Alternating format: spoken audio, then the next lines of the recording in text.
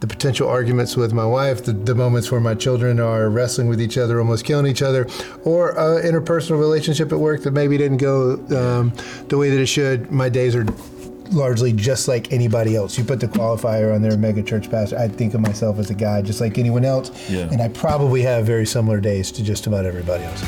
Welcome to the Hope in Real Life podcast with Jason Gore. Our team is passionate and committed to bringing you more hope in the everyday, real areas of your life. If this conversation and content is valuable for you, please do us a favor. Like, subscribe, and even share. You never know how valuable it could be to share a little bit of hope with someone else. Let's get the conversation started.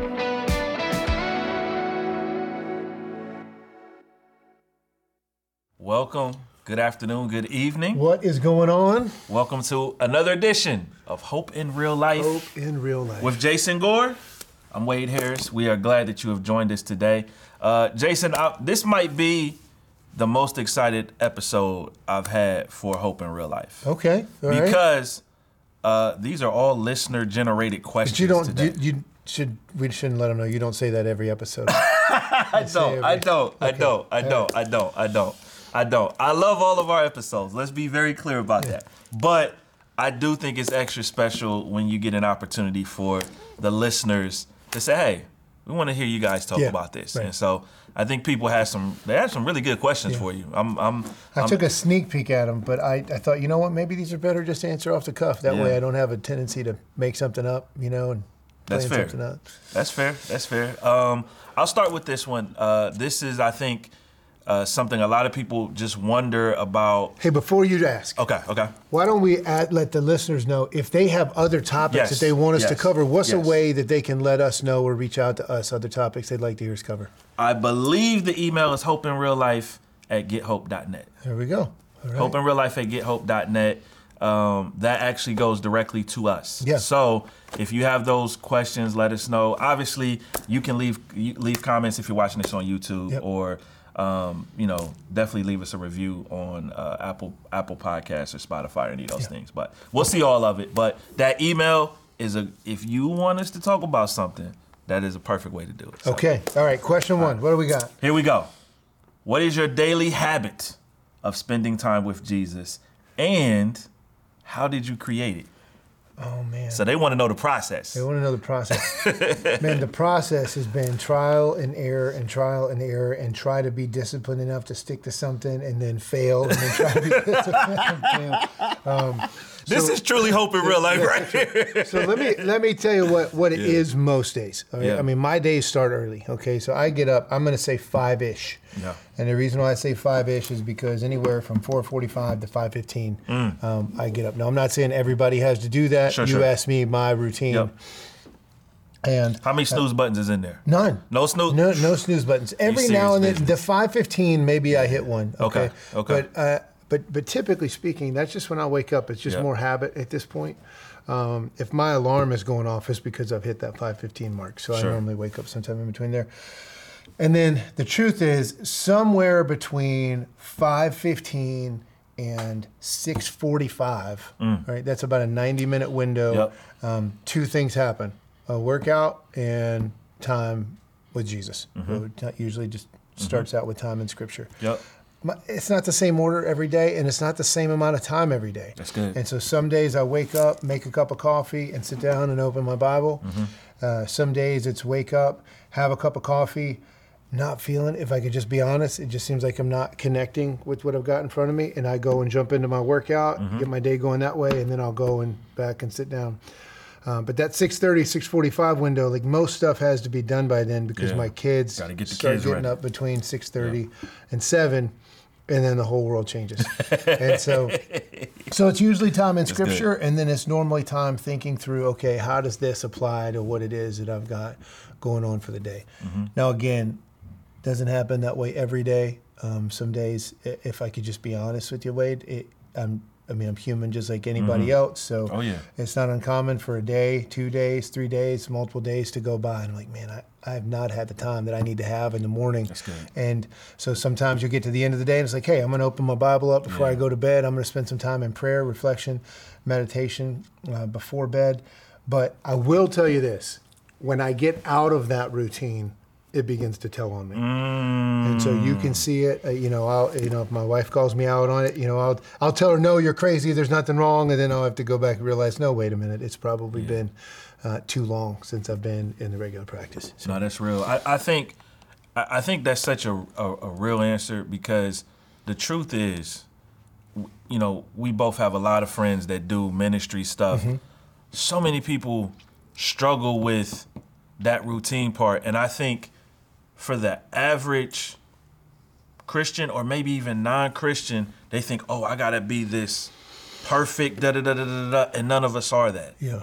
You know what I mean? Yeah, my hope is that most people are more perfect at it than I am. That would be my hope. It's good. Yeah. It's good. Okay, so piggybacking on that, this was another question just around your routine. What is your day-to-day life as, and I know you hate this term, mega church pastor? I do hate that term. That was one of the questions that I looked at, and I was like, this podcast is supposed to be about bringing people hope in real life. How in the world is that going to bring anybody hope? And so I was like, forget it. I'm just going to wait, and I'll sit in and I'll answer the questions, because they were listener generated. So, so you just heard the first part, right? So it starts 4:45 to 5:15. Usually there's time in Scripture, and then there's time working out. But between 6:30 and 7, I'll just pull the curtain way back, okay? Full transparency, my kids get up sometime in between there. Sometimes my son or daughter will get up at 6:30 because they want to do a workout, but like at that point, they're engaging me. So the stuff that I want to do for myself has to be done. That's over. And then between 6:30 and 7 is normally when we kind of switch gears into getting breakfast ready. And I use that term "we" very loosely because my wife will listen to this and she'll say, I get breakfast ready. She'll say, I get breakfast ready. Now, in our household, the way the relationships work is I am generally home for breakfast time. Okay. I used to try to get out for breakfast and things like that, and I just realized I only get so many hours with my kids. And so for this season, while they're still at home, I'm going to be at home. Now, again, my wife, I got to give her the honor, the credit. She's the one who's driving breakfast on most days. It's not because I'm not willing. The truth is she has a plan, and she knows how she wants it done and I will get in the way. And if I'm not careful, I will start running in a direction that she's not ready for me to go in, and that can lead to tension in the Gore household. And so usually she's in the kitchen getting breakfast ready, and I'm on the couch in the room right next door, and then I'm kind of refereeing the children. So I know I have some friends that it just seems like their breakfast routine with their kids, they get up and they eat and it's peaceful, and that's not our family. All right, we have 3 kids that are just all over the place. So I play referee while my wife gets while my wife gets breakfast ready. The kids get out the door. I then switch gears to get ready to go to work. I'm giving you the Monday, Monday to Thursday, Monday to Friday here. So I'm usually ready to get out the door, and my goal is to be back started with work official, by 9 a.m. Kids usually leave at 8, and so I'm set up ready to work at 9. Man, during the day, I usually try to do, if I'm doing any type of writing or creative thinking, we usually try to keep my schedule open for that in the AM hours.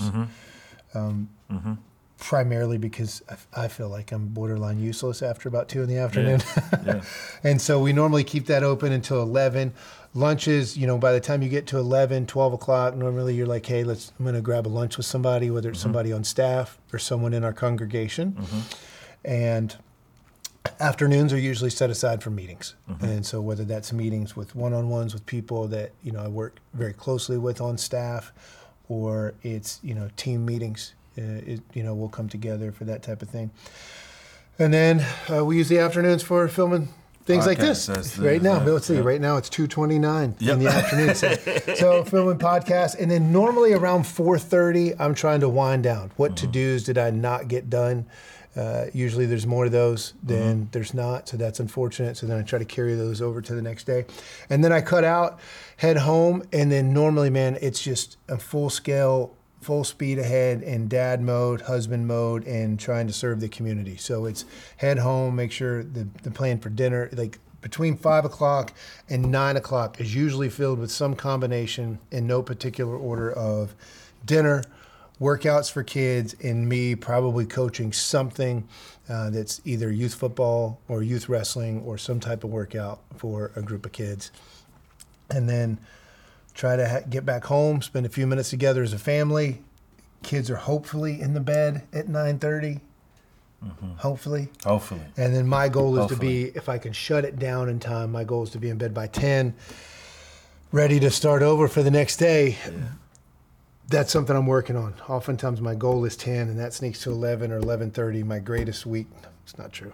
My greatest weakness that I'm willing to talk about on air right now is getting to bed by 10 o'clock and making sure that I'm getting enough sleep. How in the world that's going to bring anybody hope in real life, I have no idea. But you asked the question, and that's the answer. What I did leave out, what I left out of that were the potential arguments with my wife, the moments where my children are wrestling with each other, almost killing each other, or an interpersonal relationship at work that maybe didn't go the way that it should. My days are largely just like anybody else. You put the qualifier on there, mega church pastor. I think of myself as a guy just like anyone else, and I probably have very similar days to just about everybody else.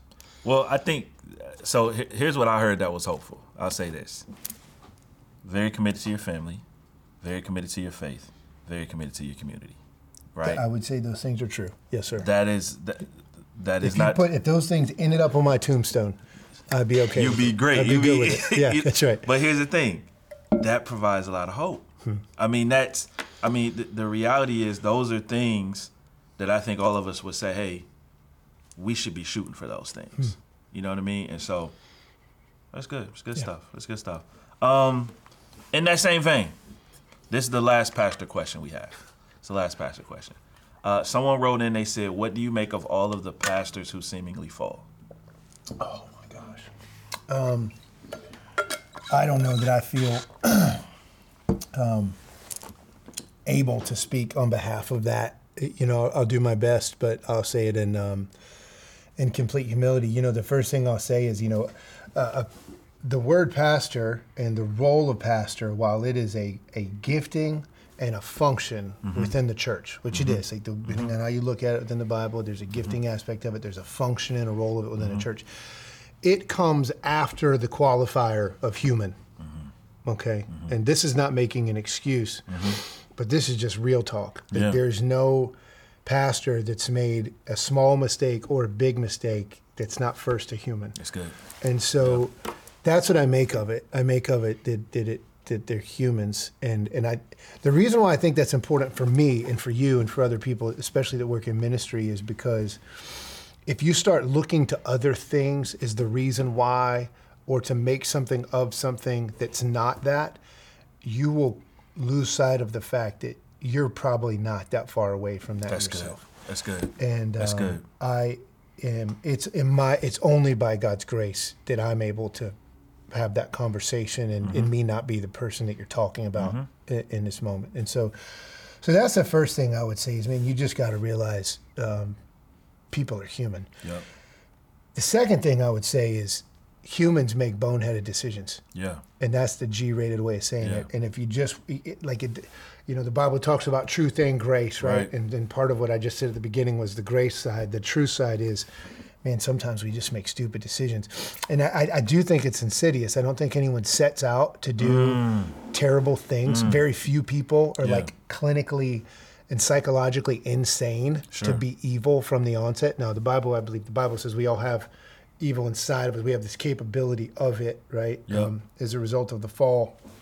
For our listeners that might not know, the Bible kind of gives this context of once sin entered the world, we're now just carriers of it. And so it is inside of us. Yep. And left to ourselves, there's nothing we can do about it outside of Jesus rescuing us. And so, we're all prone to that. And so, but recognizing that there are just some people that have really made bad decisions, but we don't start out chasing after it. Just something sneaks in our life, it goes unchecked, maybe accountability's down, maybe we're able to disguise something. We all have areas in our lives that we probably just want to keep tucked away. And before you know it, something in the dark can grow to something that's larger than something that we can really control. And, whether we like it or not, what's inside of us comes out. and tells on us at times. And so, yeah, I would say humans, and then and I will say this: there is and I'm so hesitant to say this because we all have pressure, and at the end of the day, what I said was like boneheaded decisions. Okay, that's what it is. There is it's when you start talking about people in the spotlight, because you're only talking about people that you've heard of because their name was in the spotlight to begin with, right? Right. Because this stuff happens to people all over the place that we don't hear about and that we don't talk about. Right. And I would say because they're not in the spotlight. That's right. And I would say they're humans and they made boneheaded decisions. So now we're talking about somebody, and I would say we would be remiss. Thank you. Hope in real life. Learn your vocabulary. To not recognize that the spotlight can do crazy things to people, and you start to believe some press that's probably not true. Yep.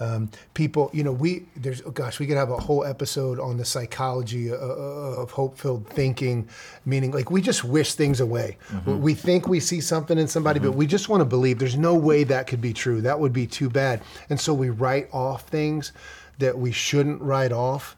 And we make excuses for things that we shouldn't make excuses for. And that allows those people in the spotlight to probably go further into the behaviors that they're already in, because we just want to believe surely that couldn't be true. Yep. And so, and not to mention like I said, the tendency to believe your own press. And so, I mean, that's why we are kind of have a little different model of leadership at Hope right now. And it's because I just think we've seen, I don't believe that man is really made to carry anything that remotely models the glory that only God should carry. That's good. And so when that happens, it can do things to us because we weren't meant to carry that to begin with. That's good, man. I think I was talking with a mentor of mine literally yesterday about this very same topic, and I mean it's just dead on. The weight, the decisions we make, all of that stuff, man, is good. Here's one, man. Obviously we've spent a lot of time talking about mental health a little bit. I think one aspect we probably haven't quite tackled yet on the podcast, but is grief. Yeah. And someone just asked, how have you managed grief? And I may even just take it a step further. If you even want to talk about something that you've maybe grieved about recently that may help people who are going through it as well. Yeah. We'll see if I am willing to bring anything out on this one. So the question is initially, how do you manage grief? Yeah. I think first and foremost, you got to realize, and this is coming from someone, Wade, who I have gone through. Some really challenging things. And I believe that God has allowed me to do that. Honestly, on one hand, to keep a level of humility in place, and that's not me saying, "Oh, listen to me, I'm so humble." It's just when you realize your own brokenness and the brokenness around you, and you can't escape that. It's kind of hard to believe too much about yourself more than you should to some degree. It also allows you to connect with the downtrodden and those that are struggling with hope. And it's part of why this podcast is such a big deal to me, is because I've experienced it firsthand and I know the need for hope in our everyday life. That's good. So, how do you cope? I think one thing I've learned is you have to expect it.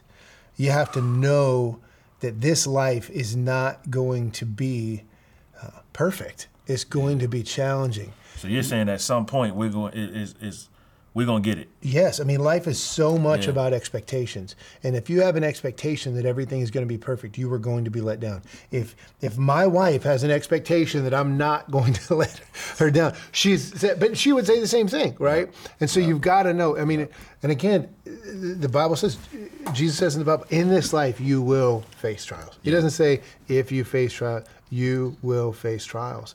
And so the first thing is you just have to know hard times are going to come. It's a part of life. The second side is you have to believe that the trial that you're going through is something that is going to make you stronger. And not just something that you can get through. Like I've heard some people say, like, hey, you can get through this, you can hang on. For me, that would not have been enough. Because there were days where I'm like, I don't know if I can. But if you have this intrinsic belief inside of you that this will make you stronger, you know, James chapter 1, 2, 3, and 4 says, consider it joy when you face trials. And that's just not a command, consider it joy. It's because there's this belief that the perseverance through this will develop your faith. It will strengthen you. You will be stronger on the other side, which is really this resilience factor. So you have to know on the other side. Now, true grief really points to being at a place to where you are so out of control emotionally. And I'm trying to use as much layman's terms as I possibly can. I'm trying to talk in terms of feelings because that's probably where some of our listeners would be. We can get so out of control emotionally that we can't emotionally believe that that could be true. And so it's in those moments where you have to just be able to, there's two things that I would say. One, you have to surround yourself with people that will remind you of the truth. The tendency in those moments is to just pull inward and to be secluded and keep it to yourself. And man, you can get to some dark places. And I say that firsthand. I mean, you saying you've been there. I've been there. Yeah. And the second is you have to have, and you know, we've done an episode on mental toughness, but you have to fight to talk to yourself and to tell yourself, I know I don't feel this way, but I know that this is the truth. That's good. That's good. So that's good. So that's me. The other things I would say, just flat out, if you're really going through grief, you probably need to go and see a therapist. You probably need to see a counselor. There's a friend of mine, Lance Crump, had something on Instagram just the other day about how it's time to flip the script. Like as men, it used to be, no, we're tough enough, we can deal with it. Maybe it's time to flip the script and say, as men, we're tough enough to admit, like, we actually need some help. Yes. And so I would tell you, I can tell you my counselor's name, like you need to be able to see a therapist. And then the other things you got to watch. Here's the other thing the only other thing, and I know this is a long answer, this is a big deal. The temptation is to turn to other things and to write it off. And I'm going to tell you, alcohol. Okay. Other things that give us the illusion of control, anything that gives us the illusion of control, maybe our work, for some it could be a porn addiction, but anything that gives us that illusion of control or separates us from our feelings. And that alcohol thing, man, that's something, and again, you want to talk insidious. It does so many terrible things to our body, and I'm not talking about the occasional drink here, like to each his own, that's for our listener, but I'm talking about the I can't wait to get home to numb this pain. If you get there, that is not a great coping mechanism. It's not a healthy coping mechanism for grief long term. Yeah, that's good. That's good. That's so helpful. Man, kind of being in that similar vein. These are some tough questions. I'm trying to find an easy one for you. Are we at a play? Is this a look? Do we break this up? Is this 2 episodes? It might be because we got a few on this list. So if you've got a big question, maybe we tell the listeners you're gonna have to check out the next episode. They're gonna have to check it. You know what? Let's do that. You guys check out the next episode, Hope in Real Life, because we got a few of these coming up. Thank you guys for tuning in.